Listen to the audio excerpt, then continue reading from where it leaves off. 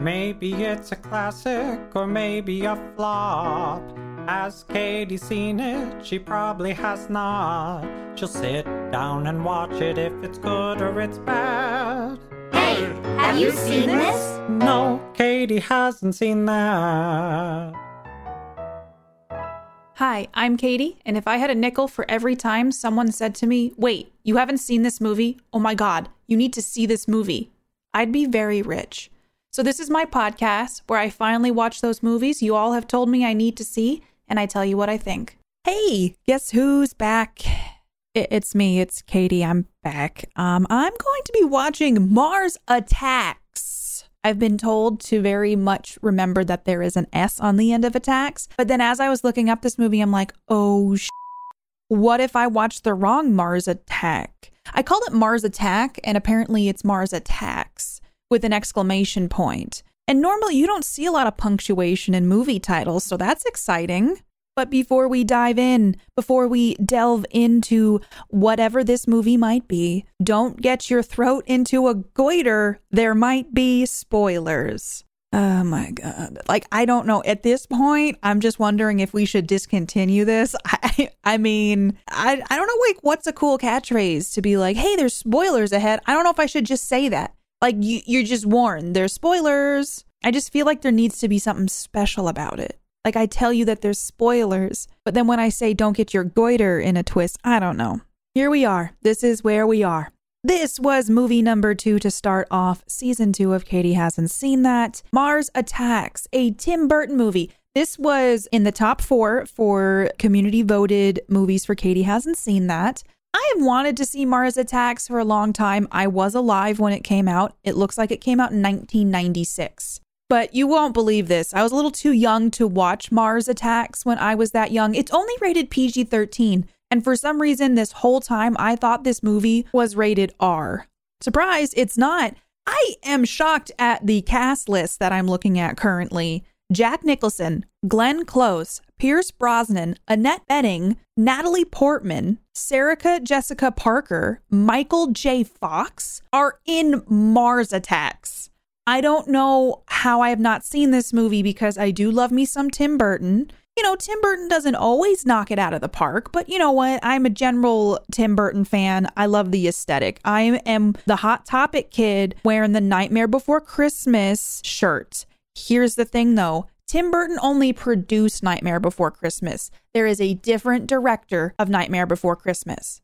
The director is Henry Selick for Nightmare Before Christmas. The story is by Tim Burton. But that's a common misconception, but everything gets associated with Tim Burton's aesthetic as like Nightmare Before Christmas. But you gotta know this. If you know Tim Burton, you know his movies look a certain way. And I've seen a lot of Tim Burton movies. Let's go through and see which ones I have seen. So if any of you are like, hey, Katie, you haven't seen anything, let me list off some of the Tim Burton movies I have seen.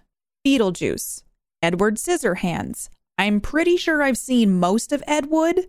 Planet of the Apes, Big Fish, Charlie and the Chocolate Factory, Corpse Bride, Sweeney Todd, the Demon Barber of Fleet Street, Alice in Wonderland, and maybe that's it now that I'm looking at it. But that's a lot of his movies. He's only done, hold on, I gotta count, 19 movies, of which I have seen 10, but I would even say 10 and a half because I've seen part of Batman Returns. It was at the gym. The gym had one of those rooms that they got rid of where they had exercise equipment in it and they would play a movie. And so I saw most of Batman Returns while walking on a treadmill and riding a bike. So I've seen a lot of Tim Burton movies. And so for anyone being like, Katie, what have you even watched? Probably a Tim Burton movie. So I'm kind of excited to watch Mars Attacks. And also, look at this cast. Again, I can't believe there's this many famous people in this movie and I didn't know that. So that's a shocker of the day. I always saw the trailer for this and thought the aliens looked really weird. I think there's a lady with like big blonde hair and kind of a beehive situation, but like an abnormal beehive. So I'm not actually really sure what this movie is about. I'm assuming Mars attacks us. And the aliens in the movie are the aliens from Mars. And that there will be some military intervention. This is another space movie that I think you all thought I might like. I'm really curious because I love movies from the 90s. I really enjoy Tim Burton movies. Is this going to be the perfect storm? Or am I going to rip apart this movie as well when we get to the second half of this episode? It's listed as a sci-fi comedy, and it clocks in at 1 hour, 50 minutes. Cha-ching, coming in at that sweet spot, right under 2 hours. I'm just saying, the sweet spot for movies is between 1.5 hours to 150 max. I don't make the rules, okay? I don't know if I've already mentioned this, but Danny Elfman did the music. Danny Elfman's done a ton of music for a ton of Tim Burton movies, and I think you would recognize his musical flair if you heard it. A la Nightmare Before Christmas, Beetlejuice. There was a Beetlejuice 2? Okay, I was looking at stuff. I didn't realize that there was a Beetlejuice 2. Wait, there was a Beetlejuice 2 and Tim Burton directed it? No, this isn't real, is it? This is real. Is this real? Oh, no, I lied to you. Wait, is this just news? Hold on. Beetlejuice 2. What's going on with the potential sequel released November 1st, 2021?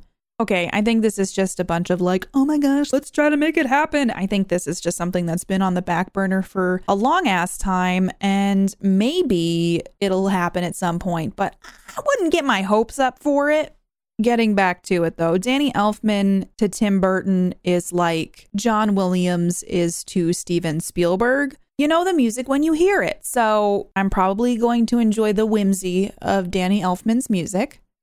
I just remember when it came out, I obviously wasn't allowed to watch it. I was too young. And also I kind of feel like it wasn't a movie that was even like discussed in my house. So I don't know. I don't really know what vibe this movie's going to throw off. I'm trying really hard to not read the description, but I have to tell you, just from a little glancy glance at these ratings, I'm a little nervous about it. I think this movie kind of tanked, if I remember, like it was a flop or it was not really well received. I think it was panned by critics. Let's check the box office. This had an estimated budget of no, I lied to you. That would have been a lot. $70 million. You know, just not 700 million, just a mere $70 million. How does that amount of money even exist? And it's kind of sometimes when I sit down and think about how entertainment is consumed in our society, I love entertainment. Don't get me wrong. But just the sheer amount of money that goes into it, that maybe just a little bit, maybe more should go into researching cures for cancer or, you know, paying teachers more. I'm just saying, I don't know. But I do love me my entertainment. So, okay. How much did this movie gross? Worldwide, $101,371,017. So it didn't blow any box offices away, but at least it turned a profit. I'm kind of excited to watch this, if I'm being completely honest. So I'm just yapping away about this. Let's talk the stats. Let's talk numbers. Let's talk what the internet says about Mars Attacks. Internet Movie Database gives this bad boy a 6.4 out of 10. Okay, a little bit better than half. Rotten Tomatoes gave it 55%, a little closer to half. Oh my God, that Letterboxd thing is back. Nobody wants you, Letterboxd. For those curious though, Letterboxd gave it a 3.2 out of 5. And our good friend Metacritic gave it a Metascore of 52. And last but not least, our sweet, sweet Google users gave it an 84%. So I don't know. Seems like the general public likes it. I'm kind of curious because on Rotten Tomatoes, there is the critic score and then there is a viewer score. Oof, though I just checked and the viewer score is lower than the critic score at a 53%. So, you know, this could go either way. I guess I should be ready for anything. I think I was right about it being kind of not well received when it came out. So I guess I'm going to go watch Weird Looking Aliens, which I'm totally down for, with a star-studded cast, and see some space humor, maybe a little bit of that Tim Burton aesthetic that every parent always was like, oh my God, why is my kid like this? But hey, I still have that Nightmare Before Christmas t-shirt and I wear it. Live your best Tim Burton vibe, okay? All right, I'm going to go watch this movie and then I'm going to let you all know what I think. Well, I watched Mars Attacks. Making sure to emphasize that S on the end. This movie starts off with a bang. And I don't know if bang's the right word to say, but it's on fire. There is a herd of cows on fire, and that was somewhat upsetting. I wrote down that, OMG, the cows on fire was so upsetting because I love animals and I didn't want to see cows on fire. And then these two farmers just have a casual discussion about something being barbecued.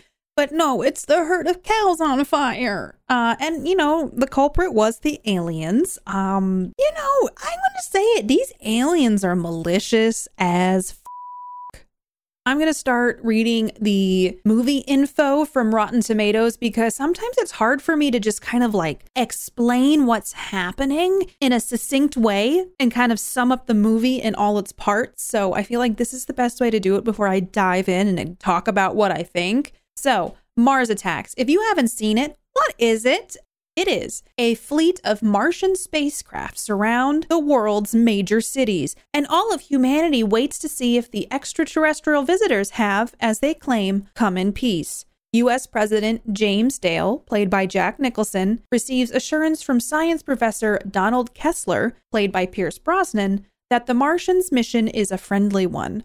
But when a peaceful exchange ends in the total annihilation of the U.S. Congress, military men call for a full-scale nuclear retaliation. This movie was so violent. For a PG-13 movie, violent as You know me, I love my documentaries. There is a documentary called This Film Is Not Yet Rated from 2006. It is literally about how the MPAA, the Motion Picture Association of America, and their rating system and how it works and how it intertwines with American culture and society. It is so interesting because there is so much hypocrisy and double standards in how movies get rated. So watch that documentary. It's super interesting because this movie was, yes, cartoony violence, but the body count alone in this movie, there's a website that I just found called List of Deaths Wiki, and they estimate that 228 humans died in this movie. I think it was a lot more than that. 3 animals, there's some puppy death in it, and that was sad. And I should be equally as sad about the human death, but animal deaths just hit different. And then they're saying that 5,065,000 aliens died. Where are they getting that number? How do they know there are 5 million Martians that have died because of this? I guess because at the end, yodeling apparently explodes their head. So easy solution for the Martian problem. Yet I'm getting ahead of myself.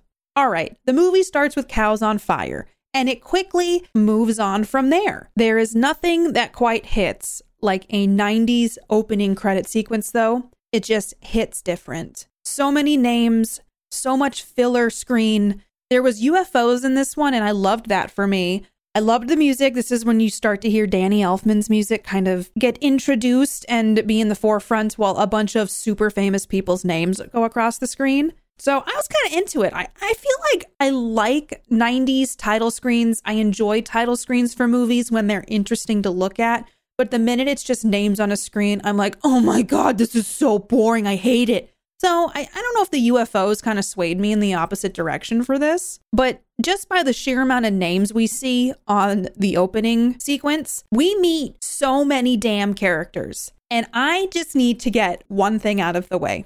Buckle up for the roller coaster of notes I took about one specific character named Art Land. So we meet a lot of people in this first opening bit. We see a man at a Vegas casino dressed as King Tut. We meet the president and his wife and the first daughter. Is that what they're called? The first daughter? The first children? Well, Natalie Portman is named Taffy, and she's the child of the president. And we also meet a character that is named Art Land, who I believe is trying to find some real estate, get a lay of the land. I think he wants to open up his own space casino. Completely oblivious to what's going on in the world. But I wrote a note and it says, it was neat seeing Jack Nicholson play something a bit different. And then a few minutes later, I write, oh, the cowboy wasn't Jack Nicholson, LOL. Then later on, in all caps, I write, OMG, the cowboy is Jack Nicholson. Followed by a note later on that says, it's a weird choice to have Jack Nicholson play 2 different characters when no one else is. Which begs the question, why on earth was Jack Nicholson playing the president and Art Land? I couldn't stop thinking about this the whole movie. It was like, is he? Isn't he? What's going on? And so I had to look it up because I'm like, why? And then I started getting confused, like, are other characters playing two characters? I was like, they have so many famous people in it. They should have just cast someone else for Art Land. And then I fell down a rabbit hole where my mind would not escape trying to figure out the logic between casting Jack Nicholson as both Art Land and the President of the United States. And you know me, I always like my trivia when we get to the second half of the podcast. Allegedly, Tim Burton was told repeatedly that he could not kill off Jack Nicholson's character in a movie. This led to his decision to cast Nicholson in two roles and to kill him off in both of them. That just seems like a personal vendetta that someone said, you can't do this. And then someone else said, oh yeah, watch me do it twice. And so it was a little weird. It almost felt like very personal. And it almost felt odd. I will say, though, like Jack Nicholson did occasionally make me go, is that Jack Nicholson? Which was impressive because Jack Nicholson very much just plays Jack Nicholson. And I have the same problem with Danny McBride. We started The Righteous Gemstones and literally we're in the first episode and I was like, can Danny McBride play anything other than this character? He's got a half mullet. He's yelling and angry all the time. Like, good for him. He's made a career out of this, but like sometimes it's jarring, like it takes you out of it. The movie doesn't feel as immersive because you're like, I'm watching this actor play a character. So it was neat to see Jack Nicholson do something a little different and confuse the hell out of me, but it was weird. It was weird that he played two characters and it was something that did dominate my mind most of watching this movie. Oh God, I just took a sip of tea and it was real hot. Okay. The movie starts off where we find out there's aliens around. And so the president makes an announcement to the country and he's sitting so leisurely in his chair by a fireplace, just complete lounge city. And I was like, what a weird way for a president to make an announcement. Just like suave, debonair. Ladies and gentlemen, we found aliens and it's totally going to be cool and stuff. And we're going to say hi to them. And guess what? It's going to be awesome. And it was just like odd way to make an announcement because I'm so used to a president looking like he's aged 50 years when he makes a new announcement and he's like reading from a script and he does not look like he's cozying up to a fireplace. He usually looks stressed as hell. And I feel like if aliens were coming, you'd be a little stressed. But, you know, this is a Tim Burton world. Everyone seems pretty jazzed that there are aliens.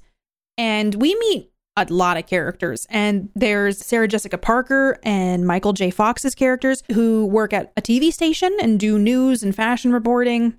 Martin Short is in this and he plays the press secretary for the president. I love Martin Short. I was so excited to see Martin Short in this and he did an amazing job and I love him forever and always. He's also in Only Murders in the Building with Steve Martin and Selena Gomez and I really like that show. And part of that is because Martin Short is in it. But we meet his character and he's kind of picking up some hookers, if you know what I mean. He works a high-stress job. He needs to release some steam, I bet.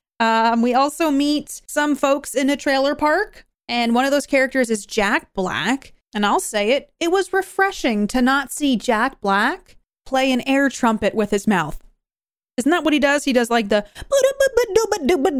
I was really glad that didn't happen in this movie. However, he did drop the R word, which seems so dated at this point. This came out in 96, and I know back then vernacular was different and people would say the R word. And we watched all seasons of Buffy because I didn't get to watch that growing up. I know I've talked about this before, but Xander dropped the R word a couple times in that, and every time it's just so like, oh my, it's like jarring. So Jack Black drops that and calls his brother that. Richie, who ends up being like the savior, he and Grandma saved the world essentially. And everybody's like being so rude to Richie. But Jack Black's in this and it was just interesting to see him, you know, not play a fake air horn. And he eventually died too. I mean, a lot of the actors died when they have first contact with these aliens. They meet in the desert.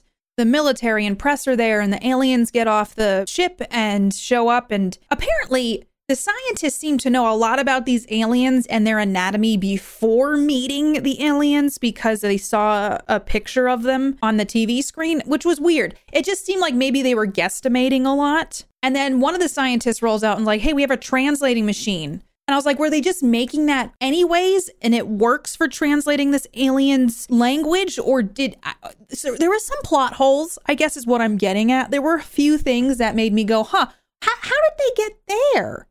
So if anybody knows more about how they knew so much about the alien's anatomy and a translation machine, sound off. I'd like to know.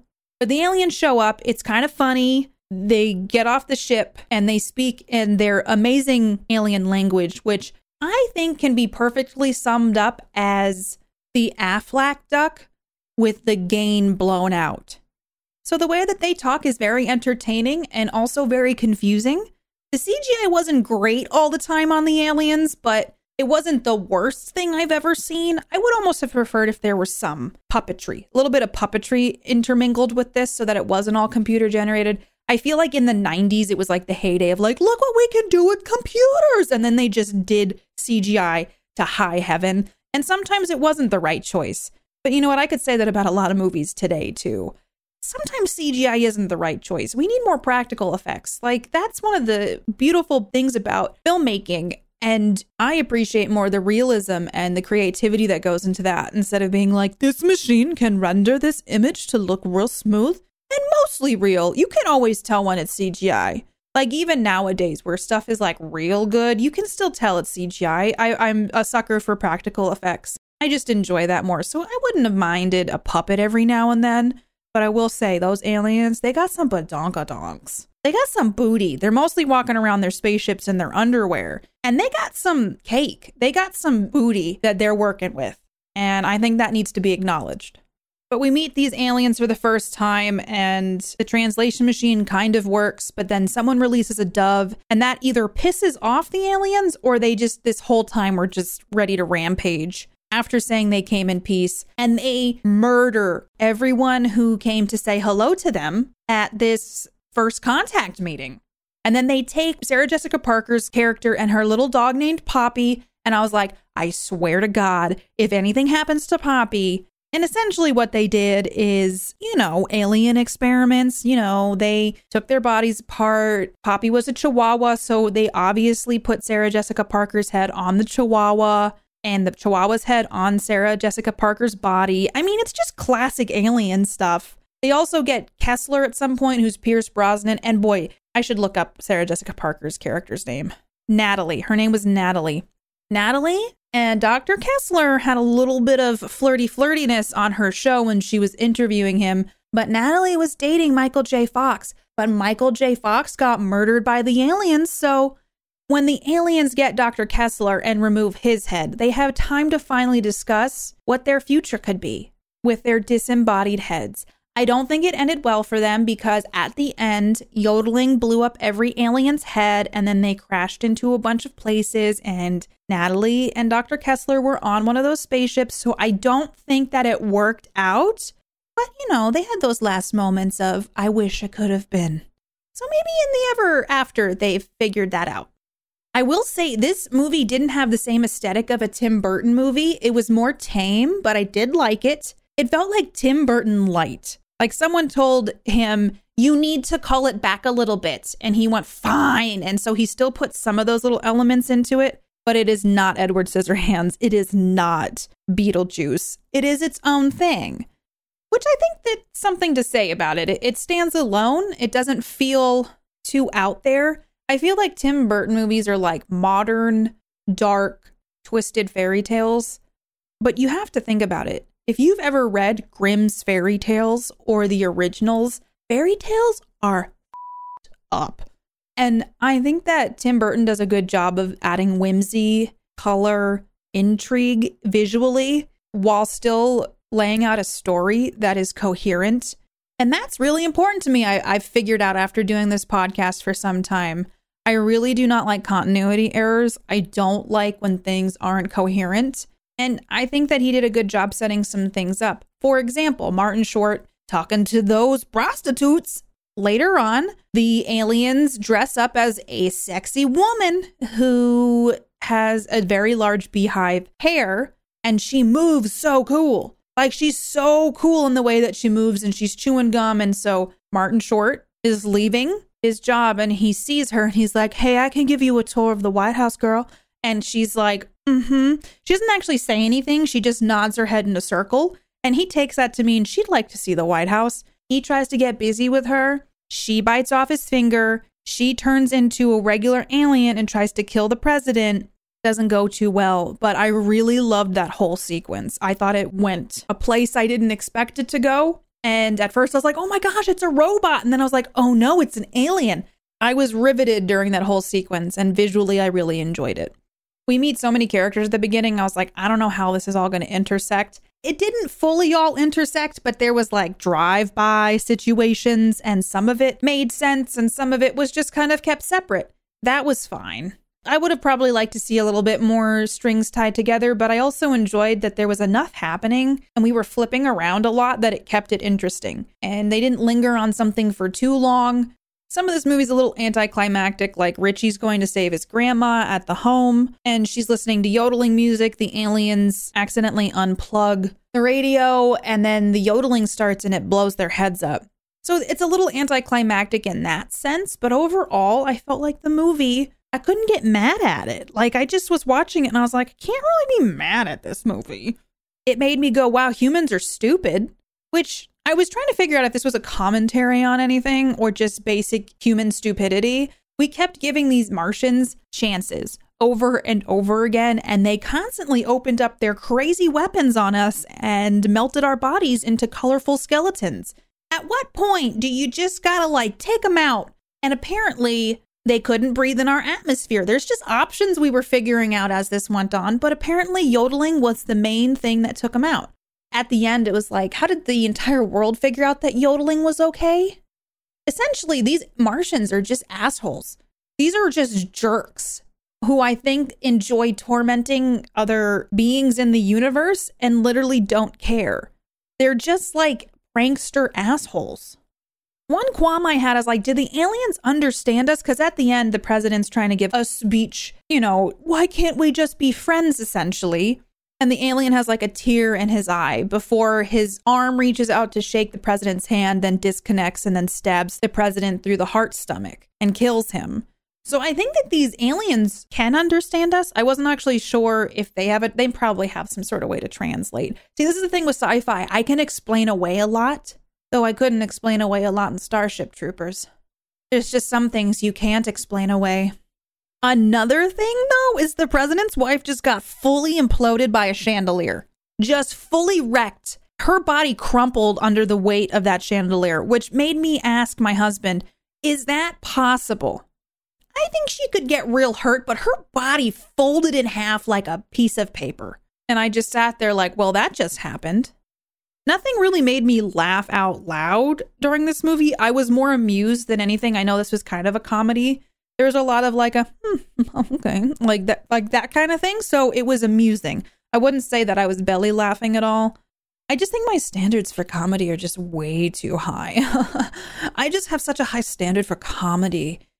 That's heavy sarcasm in case, you know, I need to make that clear. I just didn't think it was like a funny movie. It was more amusing and it was fast paced enough to keep me interested. So what does Katie give Mars Attacks? I didn't hate it. So that's a win. That's a win, y'all.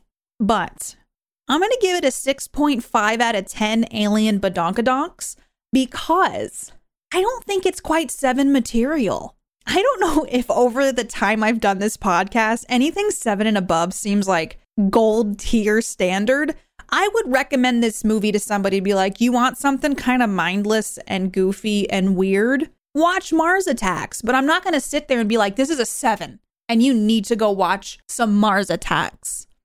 I mean, it's just not quite enough alien badonkadonks. But I don't think that I would tell someone to not watch this. So, you know, I'm not mad that you made me watch this. I actually kind of enjoyed it. But I don't think I'm going to ever watch it again. But it is one of those movies, if I was scrolling and flipping through the channels, if cable ever comes back, and I'm like, TNT is playing Mars Attacks, guess I'll leave this on while I make dinner. That could happen. Have you seen Mars Attacks? And if so, what do you think? How does it compare to other Tim Burton movies?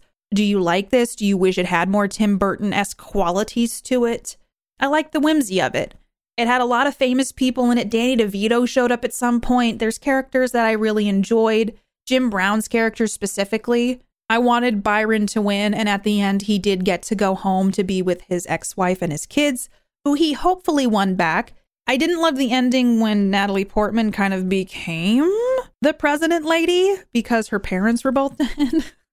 And her and Richie, it was almost implied like they're the new leaders of this post-apocalyptic world.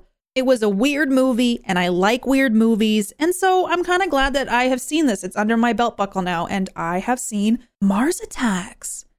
I like to do trivia, and I was really searching for a piece of trivia that I cannot find, but the Madame Martian, the one with the big beehive, how on earth did they get her to move that way? She looked like she was on roller skates or being rolled, and I just want to know how she moved that way. And if one of you knows, please tell me because it's killing me. I just want to know how they made her move like that. It was so cool to me. But another fun fact about the Martian girl is that her costume had no zipper or buttons to make it as smooth as possible. So Lisa Marie, who played the Martian girl, had to be sewn into it every day. That's commitment, man. I thought this was interesting, but the radio telescope shown is in Parkes, New South Wales, Australia, and is the same one used to receive the signal of the moon landing in 1969. I love me some space trivia, so I thought I'd include that one. And finally, Barry Purves, I hope that's how you say his name. I'm hoping that I'm not. I'm pretty sure that's how you say it. Was originally involved with creating the Martians using stop motion animation and helped develop some of their gestures. He developed a test reel with 70 animators over 8 months. But when the effects were projected to push the budget up to $100 million, the producers decided to use computer graphics imagery, CGI, instead, and Purves was never credited for his contributions. Ugh! I would have loved to have seen this in stop motion. And Barry Purves, it's Purves. I hope I'm saying that right. But Barry, thank you for your efforts. We always end our episodes with some comments from folks. But before we do that, I do have another song to play for you all, and then I will take it out with some comments from you all that you have shared about your thoughts on the movies that I've done in the past.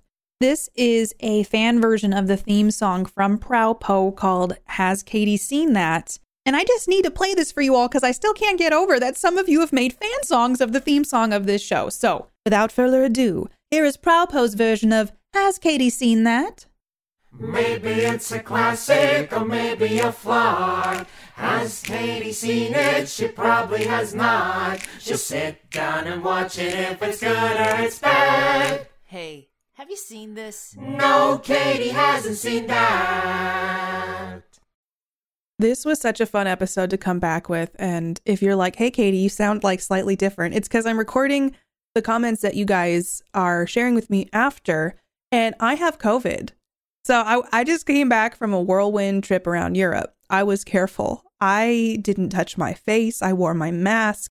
Masks are not a thing around the world. At airports, US just as guilty as the rest of the world. So my little weak immune system could not fight off COVID.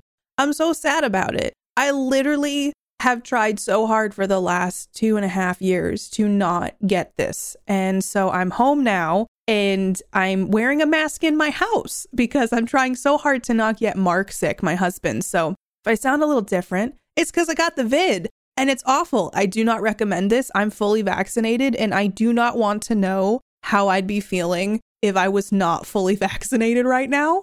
So I'm just going to say a little PSA, wear your masks, even though it didn't seem like it helped me. I just feel like I wore my mask, so hopefully I helped mitigate any sort of spread of this because I unfortunately got it.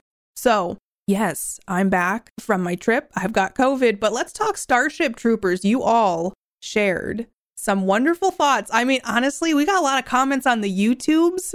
We got some comments on the Twitters and Discord. So if you want to join the conversation and let me know your thoughts about the movies I watch, do so. So we're going to be talking comments from Starship Troopers, which was the last episode. I hope you enjoyed this episode of Mars Attacks, and I cannot wait to see what you all have to say about this one. First up is a comment on YouTube from Tyant, who said, "Oh no, Katie, did you miss the satire commentary on fascism? I think I may have. It's an empire gone wrong, revoking citizenship, giving it only to soldiers, high school kids who only know propaganda and military service, incompetent leadership, and reward the party line, etc. It's not Blade Runner, but it's a cautionary tale wrapped up as a Space Marine action movie facade. All the things you didn't enjoy are kind of the point. You're supposed to feel that way. These are terrible people in a terrible world gone wrong, making all the wrong choices and never learning better. They're the Terran Empire. Now, whether you want to feel that way for 2 hours is definitely up for debate. Great having you back. Always a fun listen. Thank you for your perspective, Tyann. I really love reading about this stuff because, I watch these movies, but I always don't have the full background on what the movie's supposed to evoke. Sometimes I'm just going based on my gut reaction to what I'm watching. So I really, really love reading what you all have to say. And thank you so much for your perspective on this. Another comment from YouTube is from Sleepy Dwagon Man, who said, "Yep, book is much better in that it has more sense for what the mobile infantry are, mechs instead of mass army, and how Highline describes his highly insidious ideals into the world. There's a lot of dumb in the leadership of the movie's world. They made a good-looking dumb action movie, but it's really, really dumb.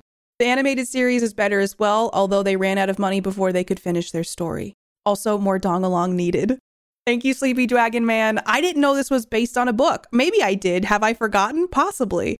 But a lot of you said the book is better. So that's something that I might need to jump into. And I did not know there was an animated series based on Starship Troopers. On Twitter, Dave, aka Dr. Claw MD, said, "Love this episode. In my opinion, your frustration and discomfort with this movie is both valid and by design. Highline's novel was arguably pro-war to the point of being pro-fascist. Verhoeven sought to satire this by heightening military aspects, propaganda, jingoism to farcical levels." I love that I was able to feel that from the movie, but man, I just think I went into Starship Troopers thinking it was going to be like a fun action movie. And I got something much different that had a lot of issues that I didn't love. But I hope you really liked episode 1 of season 2, Starship Troopers. I hope you enjoyed this episode. Let me know your thoughts. I read all of the comments you all send to me on Twitter and Discord and YouTube, and I wish I could share them all here. So I try to pick as many as I can to share. And I just love reading what you all have to say about these movies. So I can't wait to hear what you all have to say about this movie, and I will catch you all very soon. If you want to hang out with me more, or if you just want to yell at me for my thoughts on a specific movie, I stream over on Twitch at www.twitch.tv/KDPetersPlays. If you'd like to support the podcast and buy me a coffee to fuel my reviews, you can over on Ko-fi at www.ko-fi.com/KDPetersPlays. You can join my Discord to discuss the movies I review with other Katie Hasn't Seen That fans by visiting discordapp.com/invite/KDPetersPlays. If you enjoy Katie Hasn't Seen That, please leave a 5-star rating and review wherever you listen to your podcasts. It helps others find the show. Also, feel free to follow and chat with me on Twitter at PlayKatiePlay and on Instagram and YouTube at KatiePetersPlays. Music written and performed by Mark Can Do It. Katie Hasn't Seen That is a part of the Geek Generation Network.